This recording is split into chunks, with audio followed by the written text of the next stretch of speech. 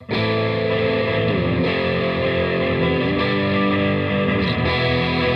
hundreds of years we brought you the news. Printed the info, we gave you the clues. Owners' profits were always sky high. Changing market now threatens our lives. Hey everybody, welcome to Navel Gazing, Valley Indy podcast. My name is Eugene Driscoll of valleyindy.org. That's a nonprofit online newspaper covering Ansonia, Derby, and Seymour in Connecticut's lower Naugatuck Valley. Thank you, Bad Slugs, for providing the music. That song is called Ride the Dinosaur. It can be heard at the beginning and end of this podcast. And speaking of this podcast, it's available on Apple Podcasts, Google Podcasts, YouTube, and Libsyn. I also usually upload the episode every week to facebook.com/Valley Independent Sentinel. No guest this week. It is a solo episode. I thought I would start off by relaying some information about a public hearing scheduled in Derby for 7 p.m. Wednesday, August 19th. As of this recording, that's tomorrow night, regarding proposed changes to the Derby Charter. The meeting will be held on Zoom, and information about joining it can be found on the City of Derby's online meeting calendar. How do you get there, you ask? Go to derbyct.gov and click Meetings. But before I get further into charter revision, I want to relay a very important message that explains how you can help your community in these very challenging times. Because COVID-19 has changed life as we know it, and the Valley needs your help now more than ever. The region's health and human service providers face unprecedented challenges in meeting the needs of those affected by this pandemic. Some organizations are even at the risk of closing their doors. But you can make a difference right here in our community by joining with others in 3 ways. Give directly to nonprofits, participate in the Valley United Way annual campaign, or support the Valley Community COVID-19 Response and Recovery Fund. Please visit valleyfoundation.org to learn more. So, a Charter Revision Commission in Derby has been working pretty hard over the last few months, and now they're at the point where they're recommending some changes be made to the Derby Charter. And that the Derby Charter is the set of blueprints, essentially, that or a document that serves as a blueprint for Derby government. Excuse me, I don't know how to speak. The public hearing Wednesday, again, tomorrow night, as of this recording, is your chance to let your voice be heard. The aldermen and alderwomen have the ability to put the recommended changes on the November ballot. They could change the wording, they could reject some questions. We'll see how it goes. But ultimately, the voters get the final say should it go on the ballot in November. The questions, if you're reading this on valleyindy.org, they're embedded in the story that accompanies this podcast. But let me quickly go through 10 questions right now. So these are the questions that could appear on the ballot regarding charter changes in the City of Derby. Number 1, shall the charter be amended to change the name of the Board of Aldermen, Alderwomen to the Board of Alders? 2, shall the charter be amended to change the term of all elected officials from 2 years to 4 years? 3, shall the charter be amended to state that the office of mayor is a full-time position? 4, shall the charter be amended to change the notice publication requirement to require publication on the city's website and as may be required by state statute, as the same may be amended from time to time? Yes, that's a confusing one. 5, shall the charter be amended to add a provision that specifically provides that a person must be a resident of the City of Derby in order to be a candidate for, hold, and maintain an elected office in the City of Derby? 6, shall the charter be amended to require that all boards of the city and each officer of the city under whose control money is expended to be required to submit an estimated budget to the mayor on or before February 1st of each year? 7, shall the charter be amended to require that the mayor, 7, shall the charter be amended to require the mayor to submit a budget to the Board of Apportionment and Taxation on or before March 1st of each year, and for the boat to hold its meetings and adopt the budget by April 30th of each year. Number 8, shall the charter be amended to delete the requirement that the city make charitable contributions? 2 more. Number 9, shall the charter be amended to authorize the president of the Board of Aldermen, Alderwomen, the chairperson of the boat, and the city treasurer to designate a substitute to serve on the Board of Assessment Appeals in their absence? Number 10, shall the charter be amended to correct typographical errors, delete unnecessary words without changing the meaning of the charter, or delete unnecessary provisions of the charter that are governed by state statute? So there you go. That is the proposed questions at this point that could go on the ballot. And there's a public hearing, so show up there tomorrow night. Now, technically, this is the second public hearing on this material. There was a public hearing held last Thursday, but I'm not certain it was noticed properly for the public to know it was happening. So again, please participate in your local government by attending this meeting and sharing your thoughts. If you want to learn more about the questions being posed, please listen to the August 5th episode of Navel Gazing, the Valley Indy podcast, during which I interviewed Alderman Rob Hyder, who's the chairman of this commission. So there we go. Derby Charter. Moving on. The firefighters in Derby are playing softball, everybody. Some good news there.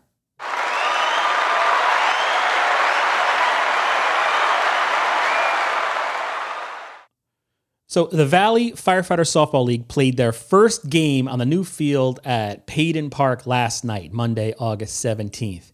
Here are the sounds of the first pitch being thrown out by Derby Fire Department Commissioner Gary Parker.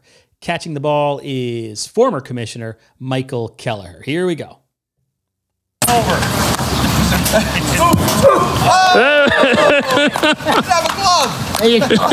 All right, good to hear some laughter there, right? We all need a laugh. Last month, by the way, there was some controversy in Derby when the Board of Aldermen voted to deny permission to the firefighters to use the field because the city had not yet finalized its set of policies and procedures governing the new athletic complex and its use.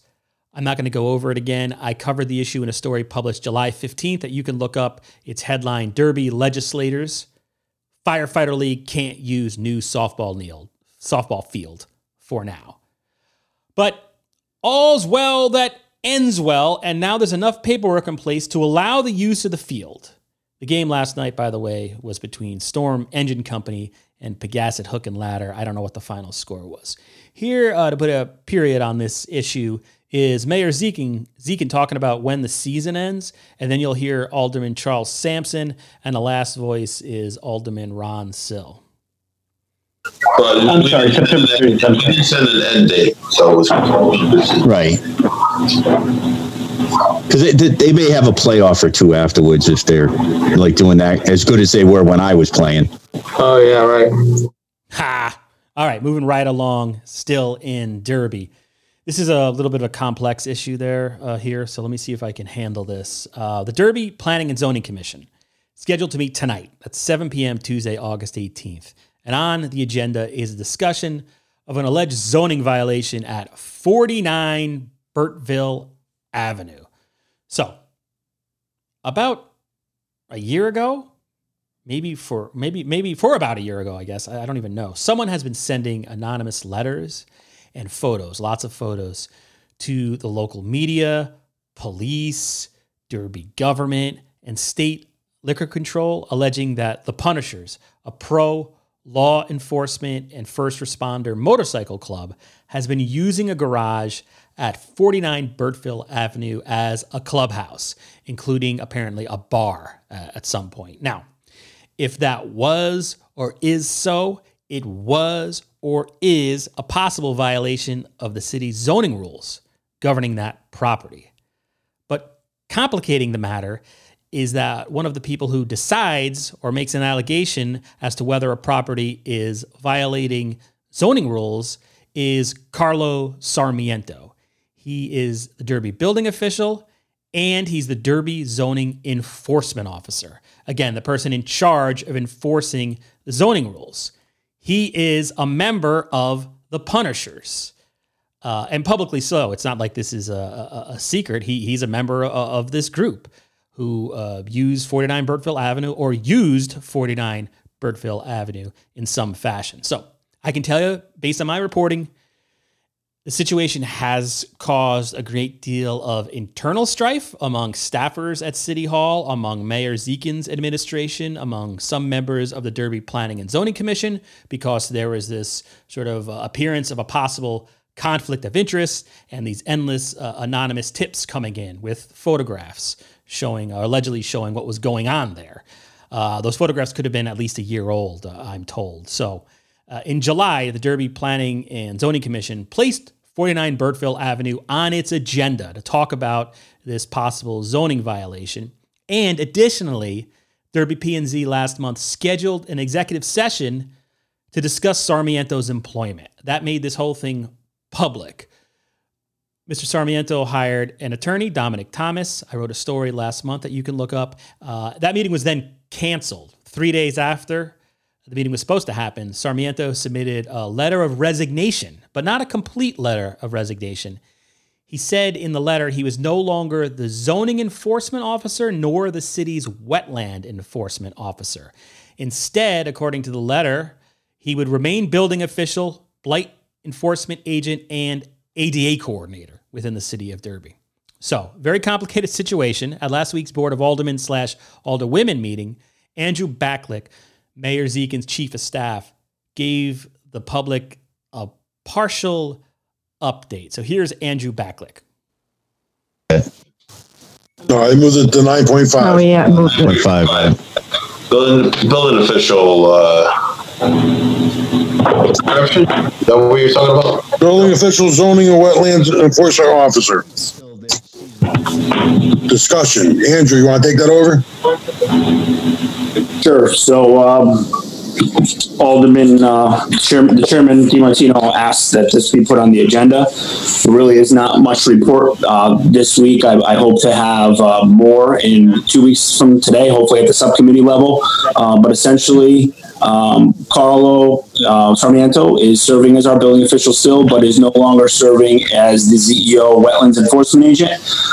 We think opportunity to gain some efficiencies in that office and in the land use process as a whole.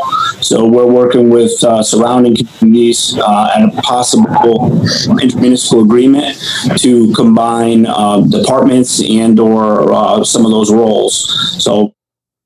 All right. So, yeah, that was Andrew Backlick talking about this situation. And although Sarmiento resigned 2 of his titles in the city, he's still receiving his full salary of something like $74,000 a year. That was a salary amount that was estimated to me by the Derby mayor's office. And he is also still dealing with a few open zoning violations in his former capacity as the Derby ZEO. So the situation prompted questions from both First Ward Alderwoman Barbara DeGennaro and Second Ward Alderman Ron Sill, who's sort of focused on the fact the salary seems to be the same, even though the duties have lessened. So first up, I believe this is Ron Sill asking Andrew Backlick a question. So are we saving the money on those positions right now? We're spending the same money that we were spending, and the functions are still being done. But at the end of the day, there is going to be some efficiency and some saving. And like I said, we'll be ready with that hopefully in about 2 weeks to get you guys speed up. Now, you'll notice no one's addressing the potential conflict of interest here. I think, the executive session exemption, the rules that govern when our representatives can meet behind closed doors, say they may do so if they're discussing a specific employee. They can't do it if they're just talking about a position, because then they could do it all. They could do everything behind closed doors. So this gets into an interesting sort of dance here at this point. So this is now going to be Barbara DeGennaro, Alderwoman Barbara DeGennaro, continuing the line of questioning started by Sill, and then you'll hear Mayor Zekin weigh in, and he talks about how this could be, efficiencies. Again, here we go. you guys speed up. Well, I have a problem with that. So that ought to be on the agenda for next month. And if it needs to go into executive session, the Board of Aldermen control the salary. And if he's getting paid and I'm trying to watch what I say, but it's public record what his salary is. If he's being paid for all those positions, that needs to come back to the board, and we need to have a discussion about that very soon, as that should not be lingering.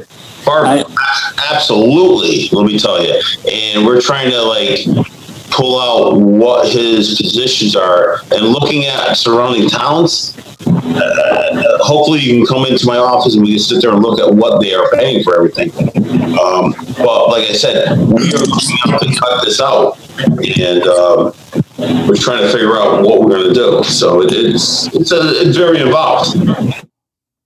All right, so that's that situation there. I just wanted to last week's meeting in Derby, Board of Alderwomen, which is, it is I think I'd rather just say Alders. Board of Alders was a pretty busy agenda. Another thing, Kim Mastriani, Derby resident, posted this on Valley Indy Facebook. There was an article in the Register about the Life Touch building.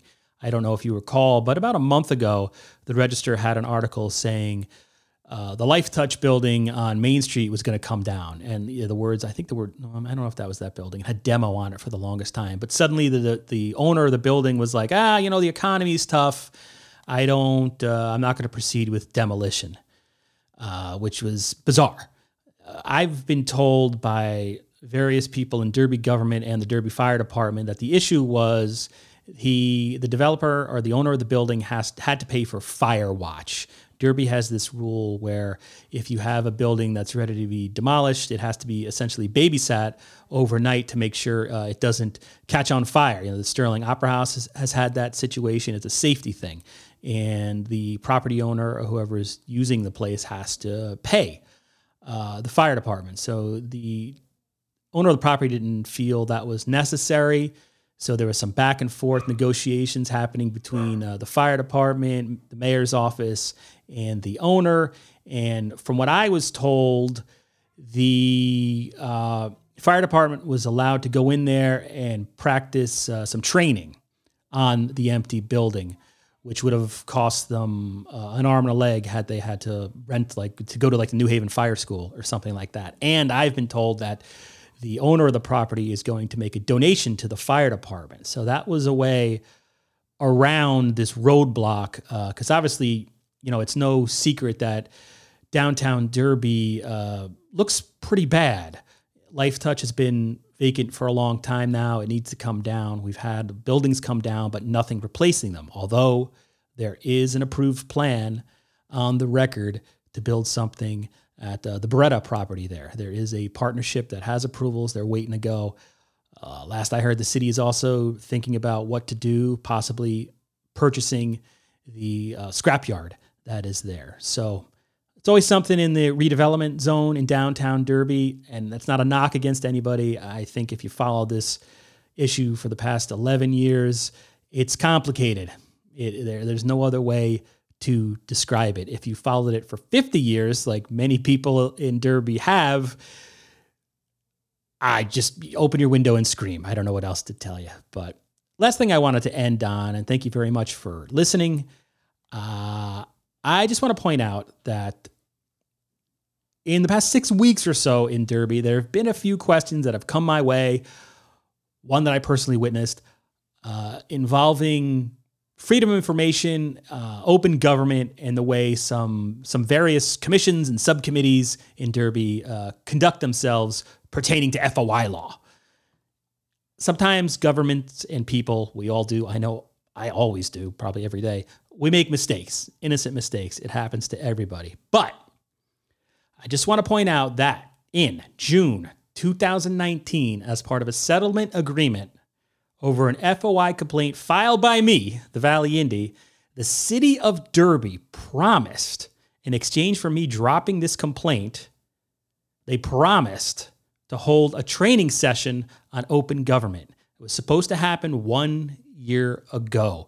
14 months later, that training has still not happened, or at the least, the public has not been notified of it. Just a reminder, peace and love, peace and love. See you next time. For